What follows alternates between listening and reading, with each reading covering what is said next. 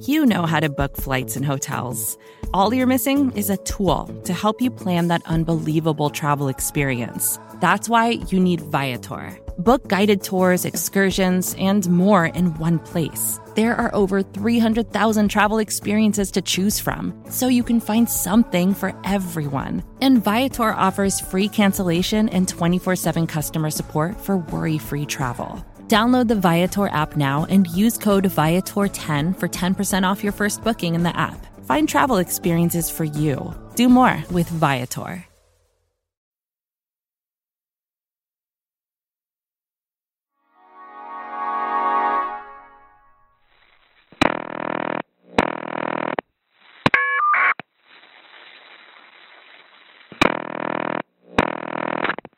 Story County Communications, this is Shay. Yeah, this is a Tesla Gigafactory Security. We need an ambulance. We have a female employee that she got her hand stuck between the two modules and she's bleeding pretty bad. We have the EMT working on it right now. Story County Communications, this is Becky. Yes, this is Officer Fritz with the Tesla Security Department, 101 Electric Avenue. We are requesting EMS for a middle-aged male. He was electrocuted.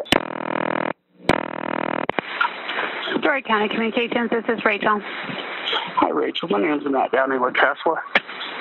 Hey, I'm just calling to report a chemical spill in our Module A, first floor. We have evacuated this floor, this area, requesting a fire department to respond. Apparently it is an inhalation issue.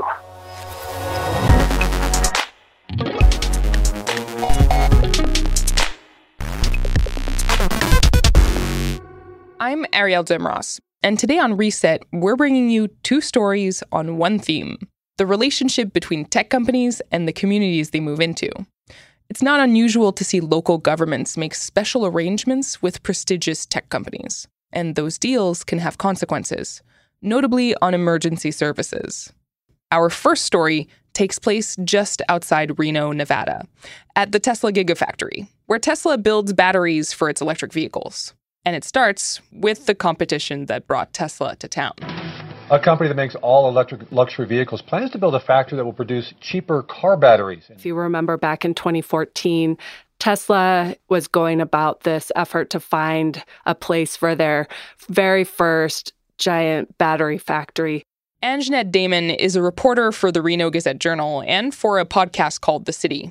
She talked to me about how the Gigafactory came to be. You had states like California, Texas, Nevada, all competing for this factory by offering really exorbitant tax abatement packages. The state of Nevada is offering Tesla up to $1.25 billion in incentives. California, I think, looked at loosening some of its environmental requirements. It was a pretty intense competition. The winner gets 6,500 jobs and the bragging rights to pumping out batteries for as many as 500,000 vehicles a year. So what did Nevada exactly do to attract Tesla?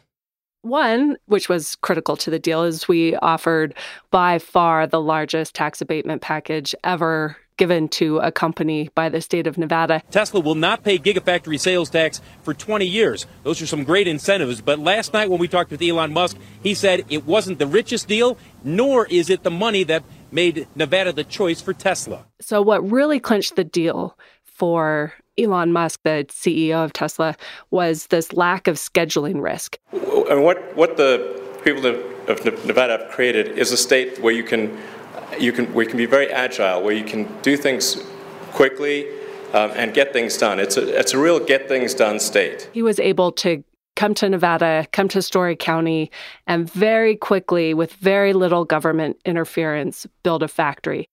How big of a deal was this Tesla Gigafactory for the city and for the state?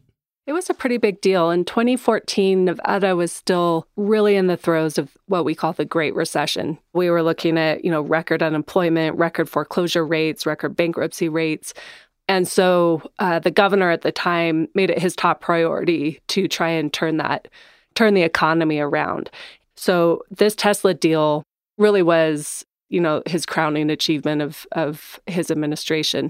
So how many jobs are we actually talking about with this factory? Right now, there's estimates that 10,000 people work out there.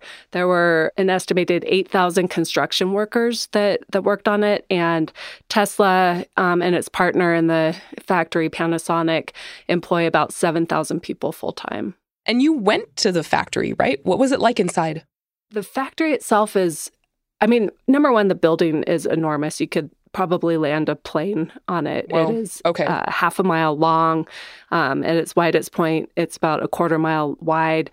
It's so big that even as we were getting a tour, our tour guide, vice president who's in charge of operations, got lost.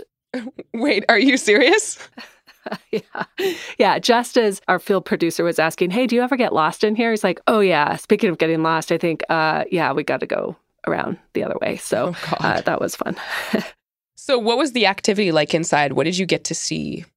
Yeah, it's frenetic. It's crazy busy. There are forklifts, both automated without drivers and human-powered forklifts speeding down corridors. There's huge robot arms swinging through the air, moving these big battery modules. And then, there's thousands of workers. So you could see just kind of a bit of a chaotic atmosphere.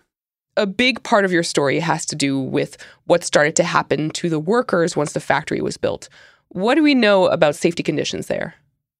Well, first of all, I'll say that reporting on safety conditions at Tesla is difficult. One, there's no requirement for individual companies to publicly report injury totals. Tesla itself does not want to comment and will not provide data when requested. So one of the ways that we tried to get an idea of what was happening inside the factory was to put in a records request for 911 calls from Story County. Story County Communications. Yes, we have a head injury here at the Tesla Gigafactory. On average, we found that the Tesla Gigafactory generates more than one call a day. We're getting another call. We have a second injury. Oh, do you? Okay. A different person? Yes. When you listen to these 911 calls, there does not seem to be a very uniform system, and you hear the confusion going on. So something as simple as someone getting their hand stuck in a module and bleeding, what happens is this person is injured deep inside this huge factory. A safety officer on site will radio to a guard shack well outside the building and say, hey, we need an ambulance. The guard in the guard shack will call 911. How old is the patient? I do not know. But dispatchers have, a set of questions that they need to ask in order to get help to the person who needs help. Is this a male or a female? Are they conscious and breathing? Are they still bleeding? Very specific questions that the person in the guard shack is not equipped to answer. And then when the person in the guard shack tries to get the information from the scene, they can't get through on their radios. So there was more than one call where you had that. Unfortunately, I do not have everything that you guys normally ask for, and I apologize for that.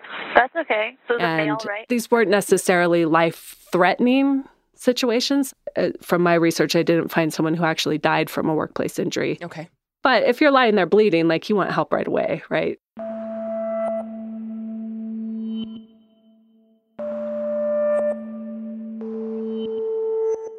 So we talk about kind of chaos and confusion reigning when there's something as simple as maybe someone getting their hand stuck in a piece of equipment. That chaos seemed to be amplified during larger emergency situations. So there was an incident where a worker was moving some barrels of chemical waste. The forklift hit a lip and one of the barrels tipped over and spilled whatever chemical was inside the barrel. Yeah, I'm just calling to report a chemical spill in our Module A. They called 911, and right away, that they're not exactly prepared for the situation. They couldn't tell the dispatcher what kind of chemical had spilled. Okay, what was the chemical? I do not have it with me. Unfortunately, I'll have to call my dispatcher. When firefighters arrived, they found this kind of chaotic scene of, some workers had been evacuated, other workers hadn't been evacuated. The dispatcher's like, no, you need to evacuate the entire building. And they're like, well, okay, it's a really big building and there's thousands of people here. Okay, you need to get everyone out of the building. Yep. Out of the entire building or the floor? I would get everyone out of the entire building for now. In the end, it turned out to be a chemical that produced respiratory problems and burning eyes and skin. And I think about 12 people went to the hospital and they were cleaned up. Nobody was hospitalized and there didn't appear to be any severe injuries as a result. These two incidences were in 2017 when the factory was still fairly young. So one would hope that those processes have been improved. Unfortunately, Tesla, while they provided a statement to my news organization, they declined to answer any questions or respond directly to these scenarios. Has Tesla suffered any consequences from this? From any fines, any kind of repercussions? OSHA workplace safety inspectors did go in after that chemical spill that we talked about, inspected everything and determined that Tesla did not violate any workplace safety laws. So that particular instance, no. But OSHA, from my reporting, we found that OSHA safety inspectors are at the Gigafactory. I think they visited more than 90 times during the first 3 years of operation, which is, when you look at other factories in the county in the same area as Tesla, they have been visited on average of once in that same time period. Wow. So Tesla's a huge factory. It's not surprising that they generate more inspection visits, but that was a lot. While I'm listening to you talk about this, I can't help but wonder, how does this compare to other factories of this nature? Is it more dangerous than similar factories, or is it kind of on par? Yeah, that's not something that our reporting really focused on, in particular because it's difficult to get accurate numbers. Individual companies are not required to publicly report injury totals. Mm-hmm. There are industry averages that we can look at, but when I can't get the total number of injuries and the total number of worked hours, which are the two variables that you use to calculate that rate to compare, it makes it pretty much impossible. Now, Tesla, in its statement, said that it has a better safety record than the industry average, but again, they refused to provide any of those data. And they also wouldn't tell me which industry category they were comparing themselves in. Right. Are we talking about batteries or cars? Right. Exactly. Yeah. If you look at all of the various industry codes, there's hundreds and hundreds of them. And within manufacturing, there's dozens and dozens. And within auto manufacturing, there's a couple. And then you have battery manufacturing. So it was too difficult to provide an accurate comparison. So we looked at really the individual stories as well as the strain that this kind of thing puts on emergency services, that because Tesla's not paying any taxes for 10 years, they're really not helping support the government costs that they're creating.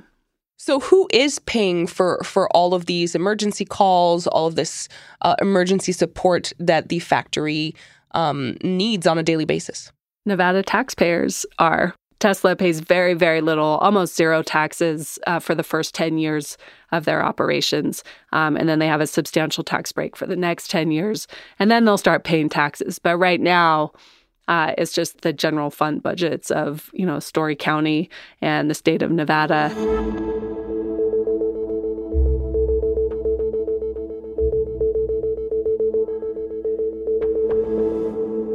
Tesla was not a fan of your reporting, from what I gather. They were not. I have not heard from Tesla since the podcast aired and the companion piece ran in the USA Today and the Reno Gazette-Journal. But during the reporting process, there was quite a bit of pushback. The statement that they put out essentially accused my news organization of unfairly focusing on these issues, saying, it's not fair to pull out all these statistics when we're a giant operation. Of course, we're going to have problems. And again, they refused to answer specific questions about any of this. The company says they do focus on safety issues. I think it's important also for journalists to really scrutinize whether their focus on safety is working.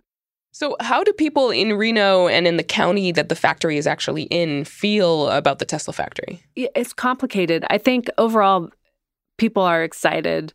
It was a game changer for the economy, not just because of Tesla, but definitely with Tesla's help. Our economy has done a 180. We have very low unemployment rate now. The housing market's going great. But, as we've found out here, it's not necessarily a silver bullet. And in the rush to try and win this prize, there wasn't a lot of forethought put into this by the political leaders and the people in charge of bringing the company here. There was no discussion about, workplace injuries. What kind of jobs are we bringing in? How are we going to keep these workers safe as the state was competing to win this company? Anjanette Damon is a reporter for the City Podcast and the Reno Gazette-Journal. Anjanette, thank you so much for chatting with me about this. Thanks for having me. We reached out to Tesla for comment. The company didn't get back to us before our deadline. If you want to learn more about the Gigafactory and its impact on nearby Reno, check out the USA Today podcast, The City. So, Tesla got a big tax break in Nevada. Elsewhere, the dynamic is a little different. In Menlo Park, California, Facebook has given a lot of money to the local government. The question is, what does it get in return? That's after the break. This is Reset.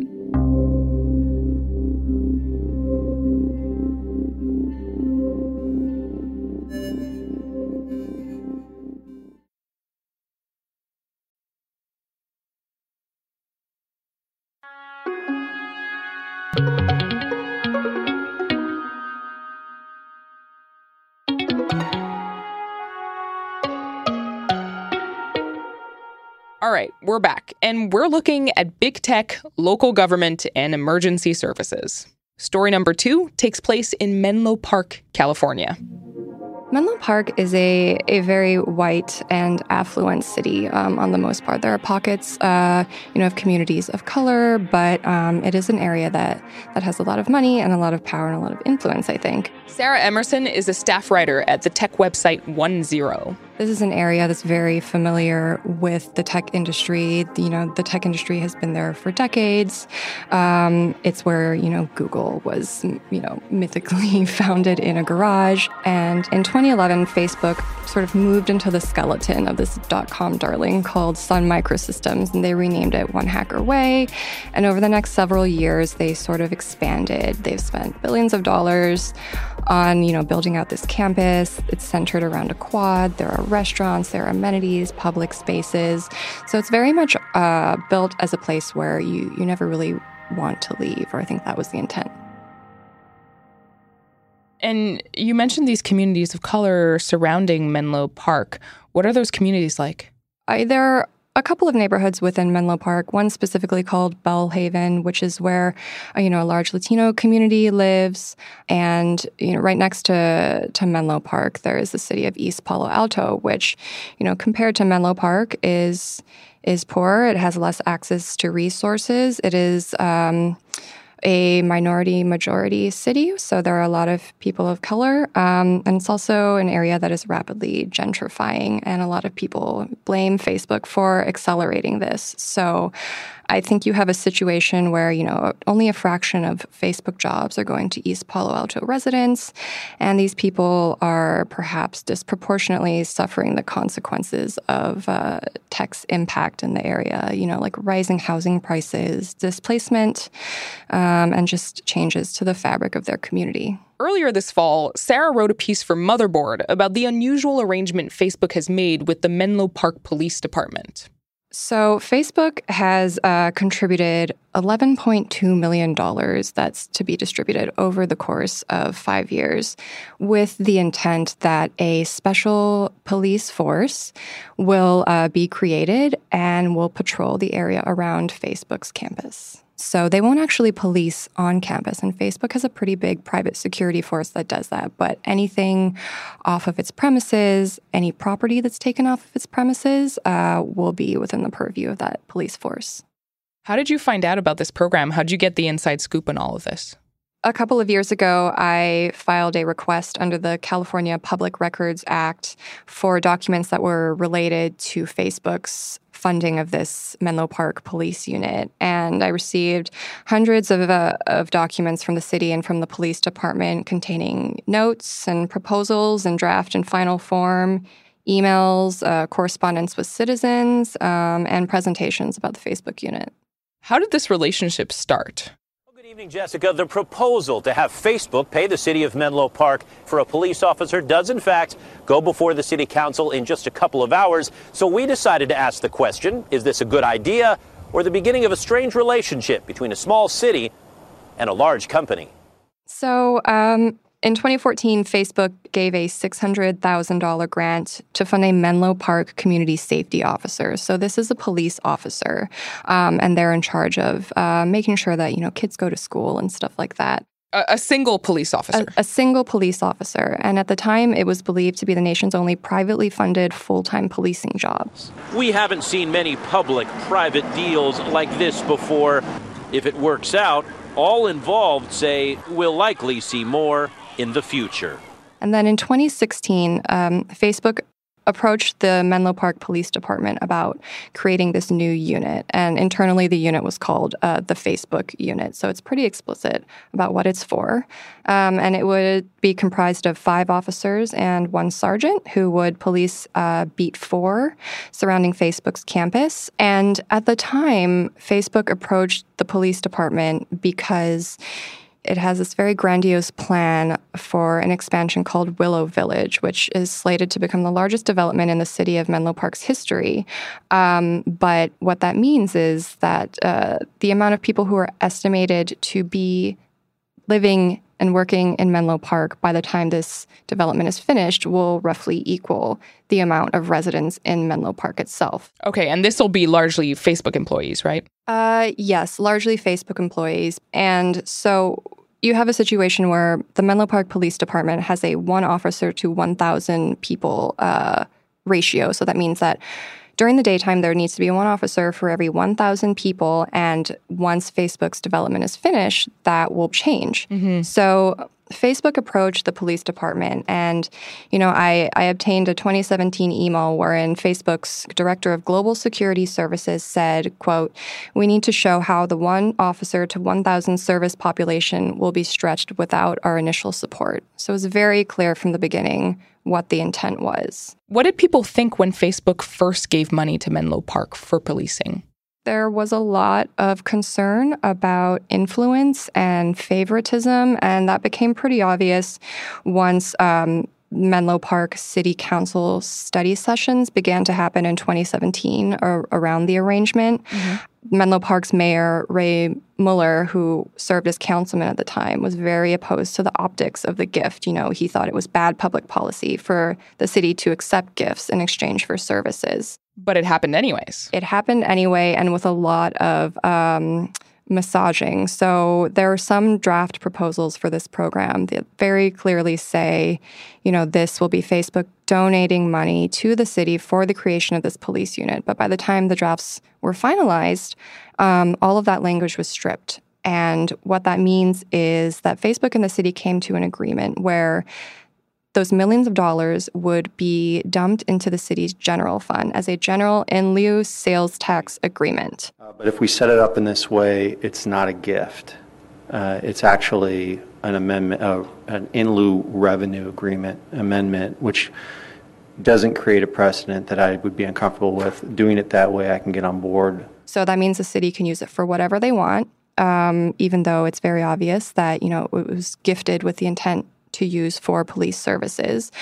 But this allows the city to say that Facebook isn't paying these police officers' salaries. It's just giving us the money to do whatever we want with. So what you're saying is that Facebook initiated this conversation with the police force, saying, hey, we're going to be bringing a whole bunch of new people in. You're probably going to want to increase policing around the Facebook campus. here's some money, and then the city goes, well, yeah, cool, but also the optics of this aren't great. So let's just make sure that that money ends up in a more general fund and we can do with it whatever we want. Am I getting that right? Yeah, I think that's generally how those conversations went down. It's interesting. You used a term that I find kind of startling, which is the idea of a privately funded public police officer. That sounds like the privatization of a police force. Am I wrong in thinking that is the translation? No, I don't think so at all. And that's certainly how a lot of members of the community in Menlo and in East Palo Alto feel about this police force. I would ask that you consider the political implications of this decision, given the high number of racial profiling of East Palo Alto and Belhaven residents by the Menlo Park Police Department. It feels as though it's going to be, instead of being beholden to the public, being public servants, they're going to be beholden to a private company. And, when I was having conversations with the city, with the mayor, with the police department, they were very insistent that it absolutely was not that. But I think it's one of those tricky situations where it just, depends on your situation. It depends on what communities you exist in, what your history is with the police, with tech. And that's going to determine how you look at this relationship. Where do things stand with this police force now? Does this still exist right now? Yep, it still exists in full force. The Facebook unit became fully staffed on August 1, 2019. And they're very active in the community. I've spoken to some people who live in the area who say that, in the last year or so, they personally feel like the police presence has ramped up a lot in public spaces. This is the police force who responded to the bomb threat at Facebook last year, the sarin threat at Facebook this year. So, they are going strong.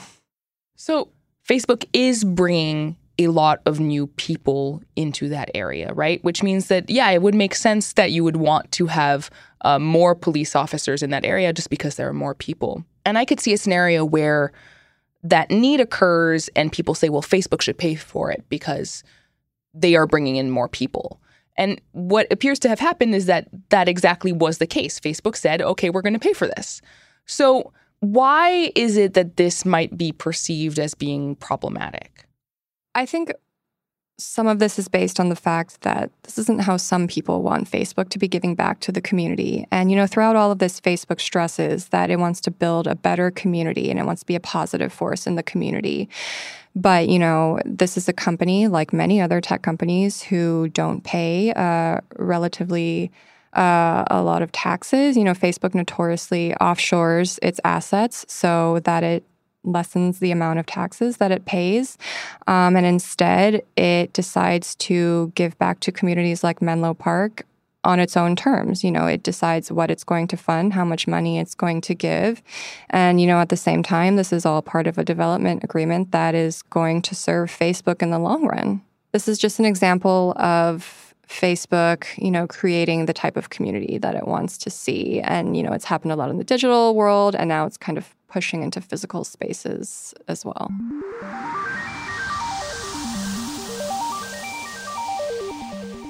We reached out to Facebook to ask about the police unit. Anthony Harrison, a spokesperson, said in an email, quote, "To categorize our support of the Menlo Park Police Department as privatization of the law is ridiculous. We have a long-term commitment to Menlo Park, and we want it to remain a safe and inclusive environment for everyone who calls it home." This is Reset, and I'm Ariel Duhem-Ross, but you don't have to say it that way. If you want to know more about the reporting that's covered in this episode, check out our show notes. We have a ton of links and information in there for you. And if you're interested in learning more about Tesla, keep an eye out for an upcoming episode in the new year about Elon Musk. Even Steve Jobs was relatively buttoned up relative to Elon, who is just tweeting "I heart anime" and doing God knows what else. I'm sure we'll also have a few Facebook episodes in the near future too. If you want to follow me on Twitter, you can find me at ADRS. You can also reach the Reset team by emailing reset@vox.com. We publish episodes 3 times a week on Tuesdays, Thursdays, and Sundays. So if you haven't already, subscribe to the pod. You can find us on Apple Podcasts, Stitcher, or in your favorite podcast app. And if you like what you hear, go ahead and rate and review us on Apple Podcasts. It really helps us. Will Reed, Martha Daniel, and Skylar Swenson produce the show. Our engineer is Eric Gomez. Golda Arthur is our executive producer. Liz Kelly Nelson is the editorial director of Vox Podcasts. The mysterious Breakmaster Cylinder composed our theme music. Special thanks this week to USA Today and the City Podcast, and especially to Phil Corbett, who helped record our interview with Anjanette Damon. Reset is produced in association with Stitcher, and we're part of the Vox Media Podcast Network. We'll be back on Tuesday. Later, nerds.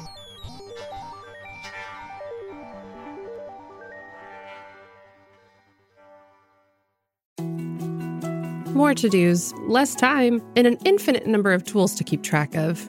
Sometimes doing business has never felt harder, but you don't need a miracle to hit your goals. You can just use HubSpot, because their all-in-one customer platform can make growing your business infinitely easier. Imagine this: high-quality leads, fast closing deals, wildly happy customers, and more benchmark-breaking quarters. It's not a miracle, it's HubSpot. Visit HubSpot.com to get started today.